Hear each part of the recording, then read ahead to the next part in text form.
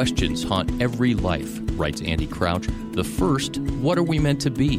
The second, why are we so far from what we're meant to be?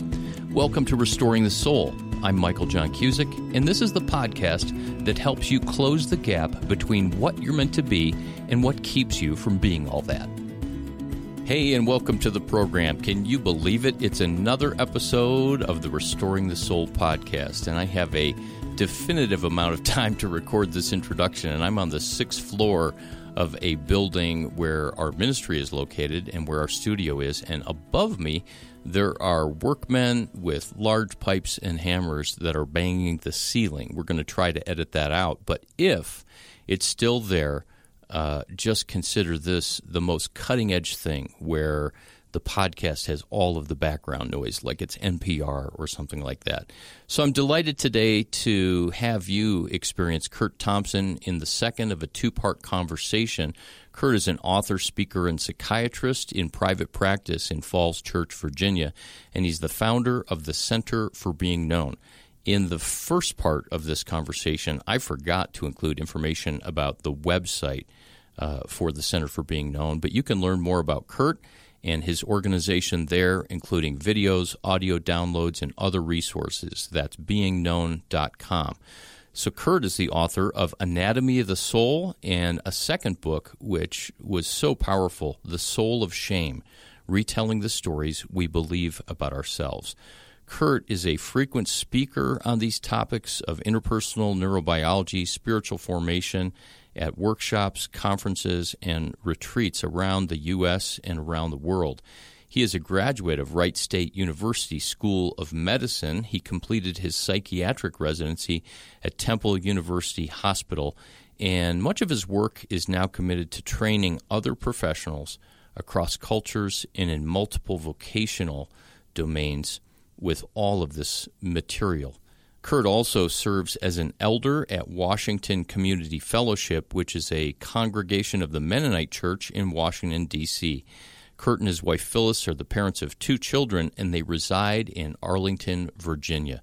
So let's jump in to part 2 of my conversation with Dr. Curt Thompson. I think many listeners would be surprised to learn that the mind is not the same as this organ called the brain in their head. Mm-hmm. Right.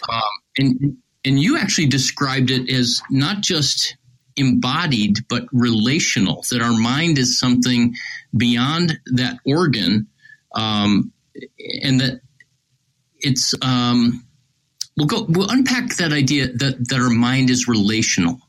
Yeah. Well, so one of the things that I think that is helpful to see. So when it's interesting, I think when you read the Shema, right, that the Lord our God is one, you will love the Lord your God with all of your heart, with all of your soul, and with all your strength. In the Old Testament, that command never includes the English word mind. We don't get that until Jesus inserts it in the Gospels. And when we insert that part of what it means for us to love God with everything that we are, I, as a modern or postmodern Westerner, I think to myself, I, Curt, should love God with everything that I am.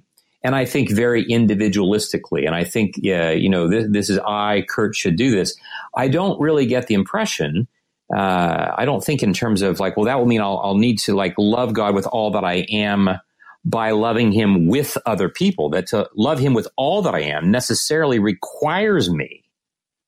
It requires me to love my enemies. Because if I'm not loving my enemies, I'm actually not loving God with all that I am. And to this, we would say, well, like, where's that coming from? And we would say, well, if you look at physics, and then you would say, oh my goodness, what does physics have to do with any of what we're talking about? Well, if you just think about it, we like to say that the most, 60 to 90% of all human communication takes place non-verbally. It takes place between myself and another person as I hear their voice, as I see their eye contact, I look at their body language, all of these things that come to me. And how do I get that? I mean, how do I know those things? Well, I actually have to have them come to me through a photon and wave form of light that come across the room from that person to me. And when that happens, that's actually going to land on the back of my retina, go to my brain, fan out, activate other parts of my body.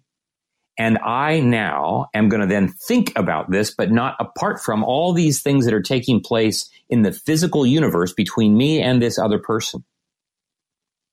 And so for me to actually love that person and love God, the mind, as I now experience it, is something that's actually including all of these things that are taking place between us, not just these private thoughts that I have in my head. Now, at first glance, this might seem like really heady stuff. This might seem like this is not for the common this is not for like everyday life. But I would say this. For those of your listeners who have newborns, who have infants, those of your listeners who have friends who are suffering physically, we know what it means to pick up that newborn and love that newborn. And the way that you do is you look in their eye, you touch their skin, and you know that the way love is happening is between your two bodies. You know that when you're sitting with your friend who's dying of cancer, you know that loving them is holding their hand while you both weep without words. And you know that your minds are being changed. And it's not just about what you think, but it's taking place in that physical universe. We know that when Jesus loved the blind man in John 9, he, echoing Genesis chapter 2, where God formed man from the mud of the earth, Jesus picks up mud and puts it on his eyes and touches him, because loving him was not something that was separate from what was taking place in his embodied life. But we have become accustomed in the West to thinking that so much of our spirituality is just contained within the things that I think in my theology and my logical linear processes, that being a Christian really amounts to, those logical linear precepts that I assent to, without recognizing that no, to love Jesus is to love even my enemy in fully embodied ways, and therefore love the Lord my God with all of my mind, especially the parts that at first glance I don't really know are included in it. Wow. Well, two thoughts. The first one is thank you again, because the idea of the Colossians 3, for example, when Paul says to put on the mind of Christ, or to set your mind on things above, this shines a whole new light on it. That part of how we do that is actually by paying attention to our bodies, and to allow our bodies to be a vessel of doing that, as much as the brain and furrowing your brow and trying to think a particular thought. Sure. And I think it also points to this notion that my soul, the consecration of my soul, the sanctification process of my soul, that God, the working out of my salvation necessarily requires my interaction with other people. It necessarily requires me to be known by other people. We routinely work with people and we say, look, we know that God knows us, but it's a very different thing for us to have the experience of being known by God. And that is deeply reflected. The degree to which I am deeply known by God experientially is directly related to the degree that I'm deeply known by other human beings with real flesh and real blood. So we frequently ask people, could you give us the names of 3 people who collectively, if we were to ask them, could tell us everything there is to know about you? Everything. There's not a thing that you experience that you think, a thing that you're ashamed of, a thing that you're joyful, hopeful about, your worst nightmare, your greatest hope. There's nothing that they don't know, because that is the kind of practice that God is inviting us into to get us ready for heaven. As we say, if we're not practicing for heaven, when it gets here, it may crush us if we're not ready for it. Yeah, I often think about with some of the debates about hell and is there a hell and what will heaven be like. I meet a lot of believers who I go, the way that you talk about your faith, you're sure not going to enjoy heaven very much. Kurt, as you describe this necessity of being connected to others in relationship, even at the neurological level, it just strikes me that that's what God is like, that God is Trinity, and that there's a necessity for them to reveal themselves in their fullness, that it's in that relationship.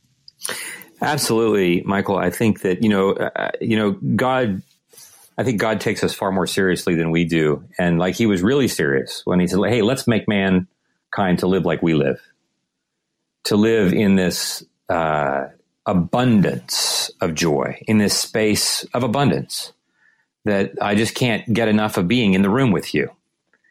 And, when we see evil manipulate the use of shame in its beginning in the 3rd chapter of Genesis, we see that, shame translates abundance into a very different thing, and it transforms in a bent way our notion from abundance to a notion of scarcity. And we don't live as if when we walk into the room that everybody is going to stand up and say, like, oh my gosh, like, we have been waiting all day for you to get here. We are so glad you're in the room. We don't live like that. I mean, I don't live like that. I'm right. I mean, I get up and I still have parts of me that worries that my wife isn't really sure she wants me in the room. I mean, and this is the person to whom I'm married. I mean, I'm 55 years old and I'm still wrestling. I mean, I'm wrestling with these deeply held, long standing convictions that I live in a world of scarcity, that I live in a world in which at the end of the day, if I'm not doing my level best to do my very best, like, people are going to discover who I really am, and they're going to go. And I'm going to be left living in a box, under a bridge. This is this thing that I wrestle with, despite the fact that we read what God wants. I mean, I have plenty of practice living as if I'm not living in that world. And so it's this idea that what happens to us interpersonally from the very, very earliest moments of being born and probably prenatally as well, that all of that experience and interaction shapes our brain. And then the result of that is we have varying degrees of ability to rest and be open to being known in relationship. You're absolutely right. I think that, we talk about another feature of interpersonal neurobiology is this element of neuroplasticity, right? This idea that those neurons that fire together wire together. And the more we practice certain patterns, the more those patterns will take on a certain automaticity. They will kind of automatically fire in certain ways. And so as Paul says in Romans 7, the things that I don't want to do, I do. The things I want to do, I don't do. Because in many respects, my brain has been wired to do those things. It tends to go against what we want to be because we've practiced living what we tend to call, in our field, we call disintegrated lives. We have this word integration that in the field of interpersonal neurobiology also has an explicit meaning, this notion that we have different functions of the mind. The mind does many, many different things. We sense things, we image things, we feel things, we think things, we do things. We have different parts of the brain that are correlated with different functions. And a mind that flourishes is a mind that does two things. Number one, it sets about the process of differentiation, meaning that like a lovely symphony, each part of the orchestra, the woodwinds, the brass, the strings, they each are working really hard to do their part really well. So each part of us, the part that senses, the part that images, feels, thinks, each gets plenty of practice at doing its role well. But the other thing that needs to happen, in addition to differentiation, is this notion of linkage. All of those differentiated parts in the orchestra need to be linked together in order for the symphony to be whole, in order for the piece of music to flourish. So at some point, the woodwinds actually need to listen to the brass and vice versa. It is the conductor that enables these different parts of the orchestra to come together to create an integrated symphony. We like to say that the part of the brain that is responsible for this and where this integrating feature takes place is the prefrontal cortex. But what is so interesting to me about this is that in order for my prefrontal cortex to do its job of bringing together all those different parts of my particular orchestra, my brain actually has to also be integrated with your brain. In order for my brain to become integrated, I also need to be integrated in the whole connection of being with other people. And so what's taking place inside my mind also needs to be reflected between me and other people in order for my mind to flourish. And so we see how the flourishing of any individual's mind is deeply rooted in and connected to the flourishing and the connection of that individual in the context of community. You can't separate these, which of course is reflected in this biblical, spiritual, formational practice of solitude moving to community, moving to solitude, moving to community. We see this in Paul's writings of 1 Corinthians 12, where he talks about this notion of the body of Christ and these different parts of the body, a body in which no parts can say to the other parts, you don't belong, and no part can say to the rest of the parts, I don't belong because I'm not enough.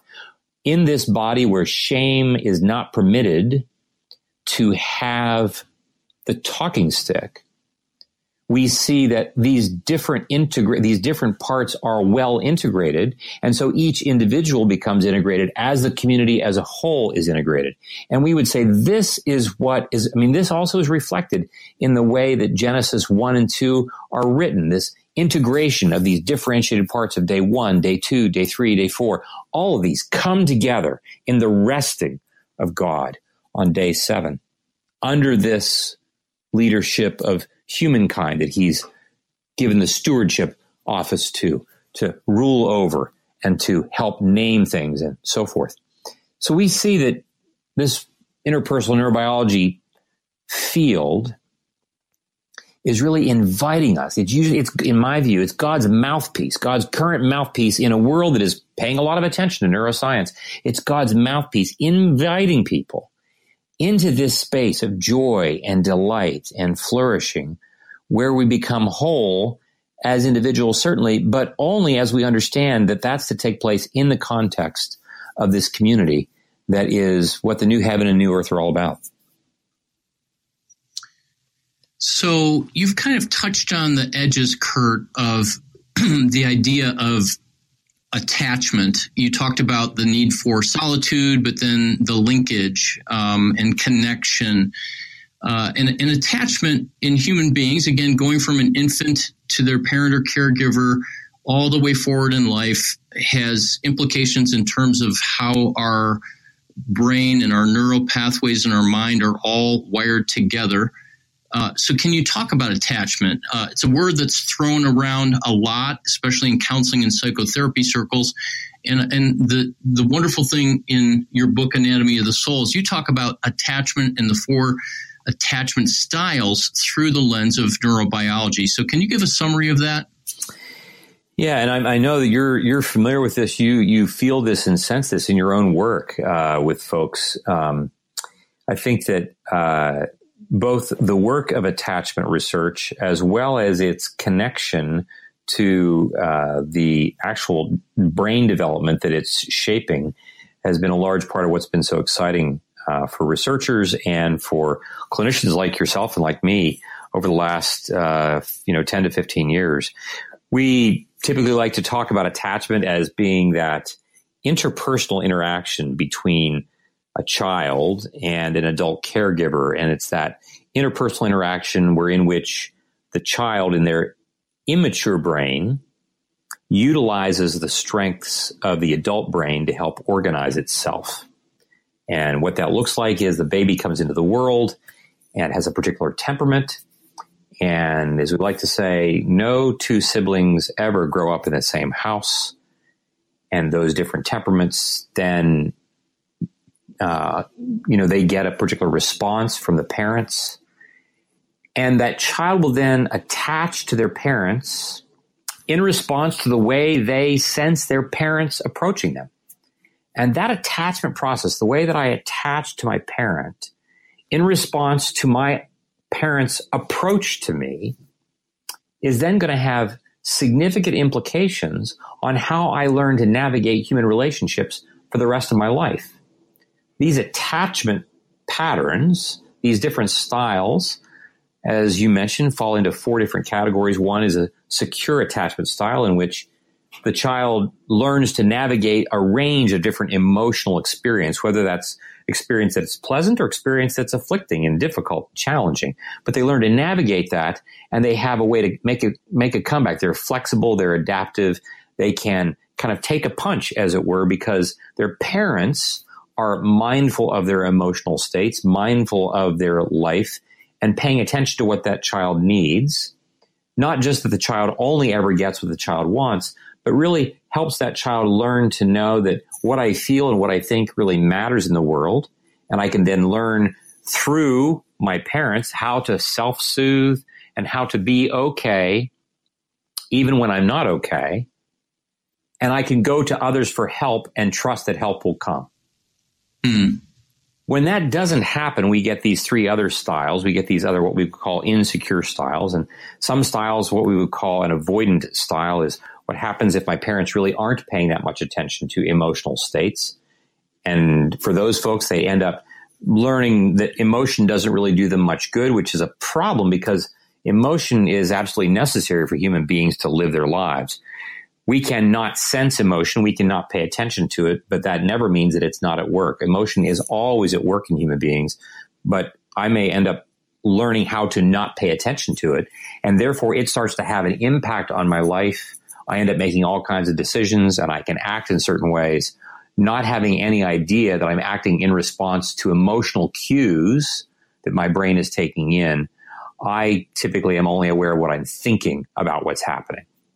Another insecure form is what we call anxious or ambivalent. And this is when a child grows up in a situation in which their parents may not be withholding of emotion, but the child can't really predict very easily whether or not that parent is going to be paying attention or not paying attention. Are they going to be present or are they going to leave? And if they are present, are they too close? And so a child grows up actually being somewhat anxious because they never really know where the parent is going to be relationally and emotionally in proximity to them. You can imagine what it would be like if you worked in a company and your boss has hired you to do a certain job, and then the boss says to you on some days, well, if the boss says, well, you can count on me, but then on the day when you need to count on him and you call him, he's not there. And then on other days when you don't really want your boss to be around because you're doing your work fine, your boss is always in your office and just looking over your shoulder to make sure that you're doing your work that you need to do. That's going to make a person anxious. That would be what that's like to be in an anxious attachment. And then we like to talk about this 4th form as being a disorganized form. And this is a form that shows up in about 15% of children in the population of North America. And this is what happens when we find ourselves having lived through situations in which a great deal of trauma that is unresolved and unhealed, whether that's sexual trauma, whether that's violence, living in difficult neighborhoods, violent families, or in situations in which there's been a great deal of negligence directed at me. And in those folks, just the very notion of being connected to someone relationally, the very act of being close to someone relationally can be quite unhinging. And so somewhat counterintuitively, though our minds desperately long for connection, the very act of becoming more intimately connected to someone can actually lead to some of our undoing and our disrupted emotional states, which often ends up leading them to your and my offices. Yeah, and when we encounter those people, it's obviously, at least at the starting point, interpersonal, human-to-human issues or within themselves, like anxiety, depression. But everything you're saying about these attachment styles also has implications for our relationship with God, and in particular, not what we believe per se cognitively, but how we experience him. Can you talk about that? Yeah, Michael, you make a great point. I mean, we like to say in general, this is a little oversimplified, but in general, we like to say that the central nervous system operates bottom to top and right to left, meaning that our bodies move by the use of the neurons in the spinal cord, and we ascend to the brainstem, which takes care of all of our vital functions, our heart rate, our blood pressure, our pulmonary rate. And then we move toward the right hemisphere, where we sense things, we image things, we feel things, we have all our incoming and outgoing data around nonverbal cues, our visual spatial orientation, a whole sense of our viscerally felt awareness of life emerges in our right hemisphere. And then our right brain, as we like to say, sends things across the corpus callosum, that little strip of tissue that connects the two halves of the brain, sends things from the right to the left, where our left brain, as we say, makes sense of what we sense.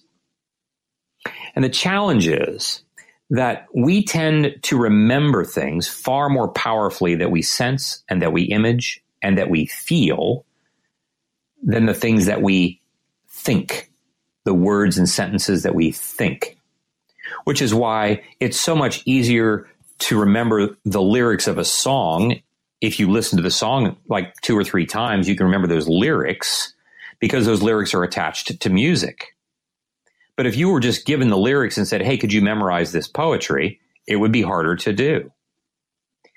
What does this have to do with our question? Well, so much of what we experience about God, we experience primarily through our right hemisphere.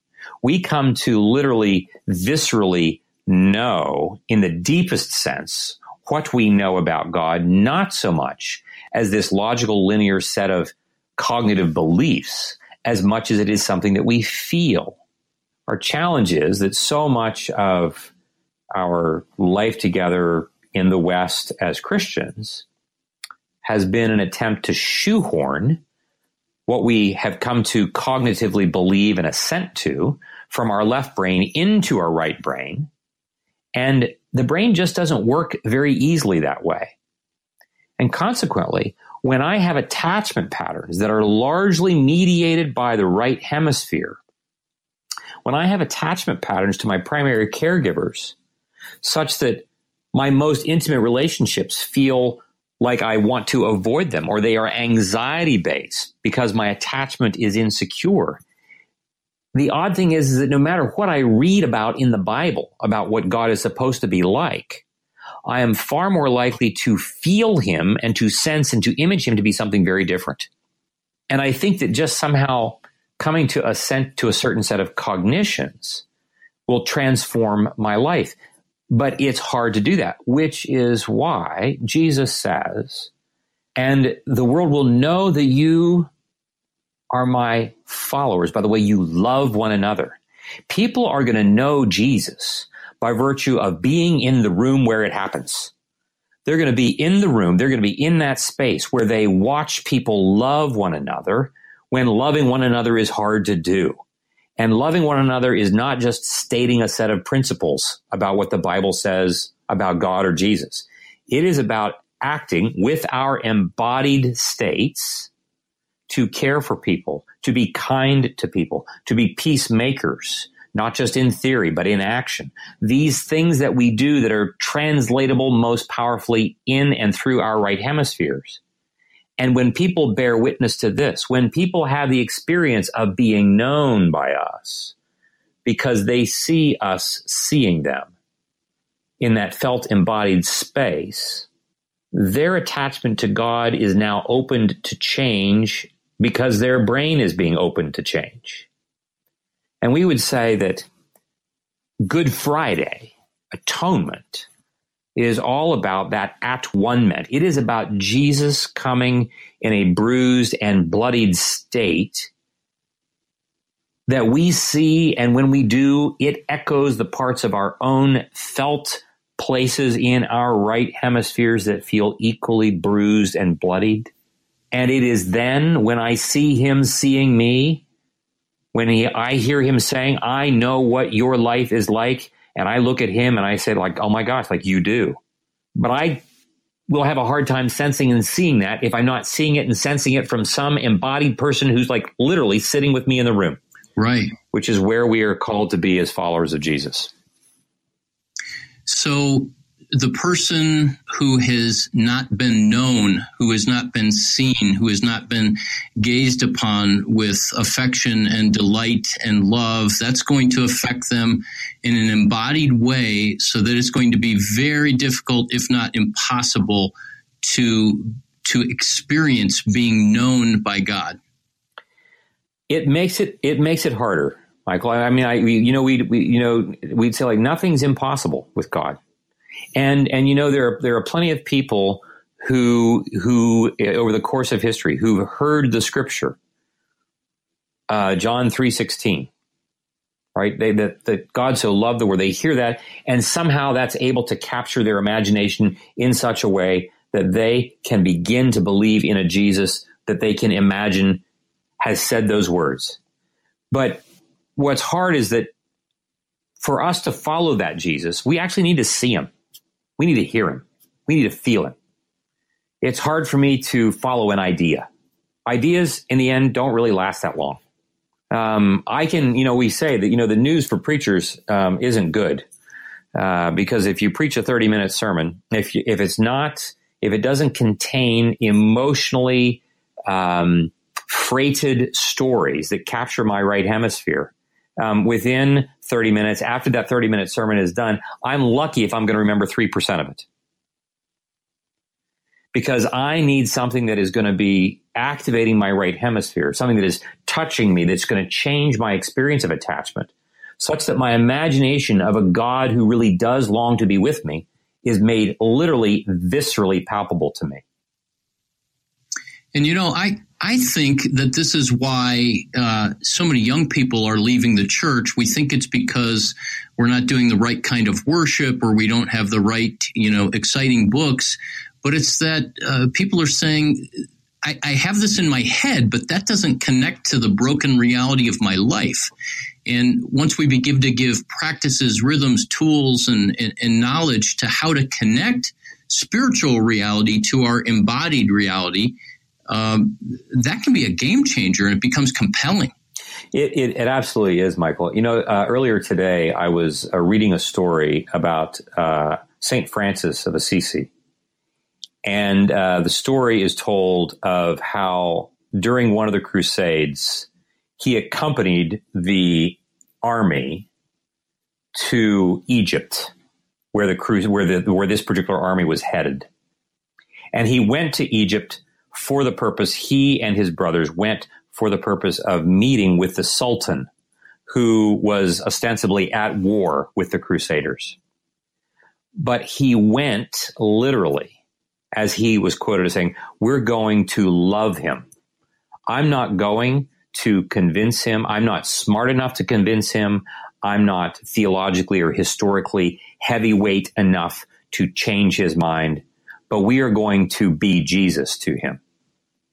Now, the Sultan wasn't converted, but the Sultan most certainly would not ever be converted apart from having an experience in which he senses this genuine connection from St. Francis. And in many respects, I would say this is what we're experiencing today. We're experiencing a need, a deep need in which people long to be seen.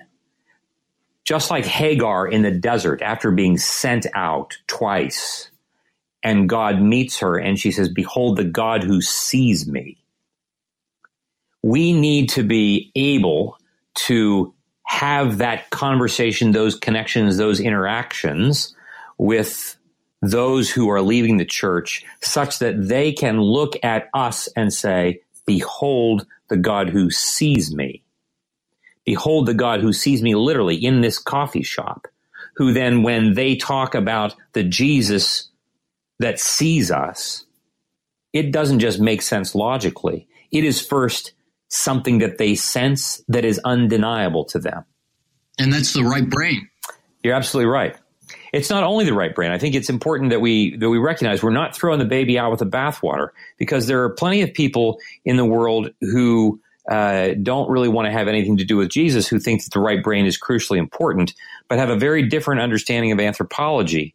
And they're more than happy to be known. They're more than happy to feel felt, as long as the God of the Bible doesn't make any demands on them.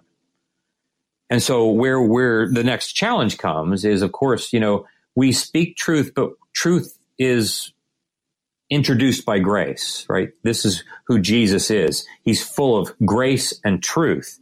And the reality is we are going to be people of kindness. We are going to be people of invitation. We're going to be people who are paying attention to the right hemisphere. And at some point, though, we are going to say, but this is what God is calling us to be with our lives when it comes to my consumption, when it comes to my technology, when it comes to the biblical, view of sexuality.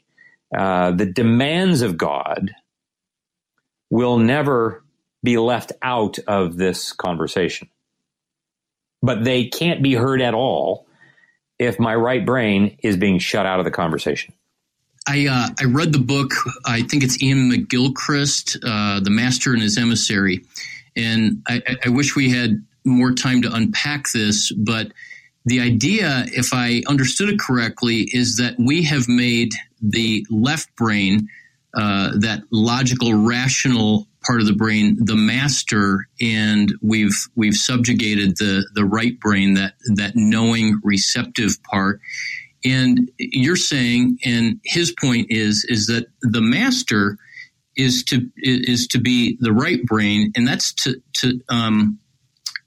allow for and create the connecting and the knowing and the being known, and that the rational part is to serve that's to be the servant. Can you just comment on that as we wrap up? Because we're close to running out of time and you're busy and I want to honor the schedule. But just comment on that integration of the left and right. You bet. First of all, I think that work of McGilchrist's is really lovely and in many respects a one of a kind. It is true. I mean, we say what I invite people to consider is that it is true that we want to know things, but the biblical narrative suggests that we come to know things in the service of being known. We come to know things in the service of being known. I want to know, of course, I want to know that I'm going to give the child this antibiotic and help them, and not this antibiotic and kill them. I want to know that. But I really want to know that in the service of helping the child, in the service of connecting, in the service of creating a world of goodness and beauty, which, as McGilchrist rightly points out, we encounter beauty. We encounter these things in the right hemisphere most profoundly in three ways: in nature, in art, and in our religious experience. And it is in that space, into that space, that so much of our left hemisphere has intruded, so that we think that navigating life is mostly about knowing stuff. And again, I would suggest that the knowing stuff is a way ultimately to protect myself against my shame.